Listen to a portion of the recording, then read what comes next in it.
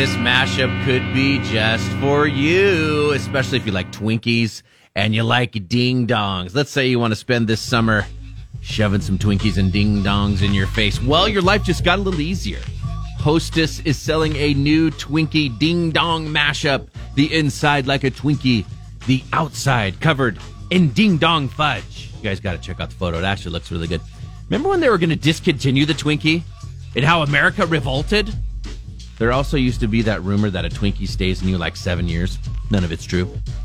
I like how they're at Walmart, too. They've already been spotted at Walmart, you guys. They've been rolled out nationwide this month. They're a Walmart-only thing for now, but not a limited-time-only thing. Hostess says they'll be permanent in the addition to their snack lineup.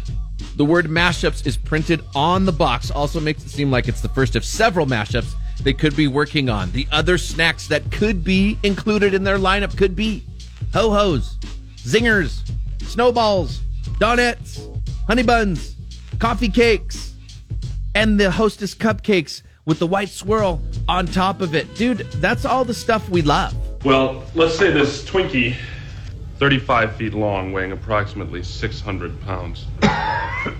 That's a big Twinkie. Patrick in the morning, only on 96.7 PayCal Rocks.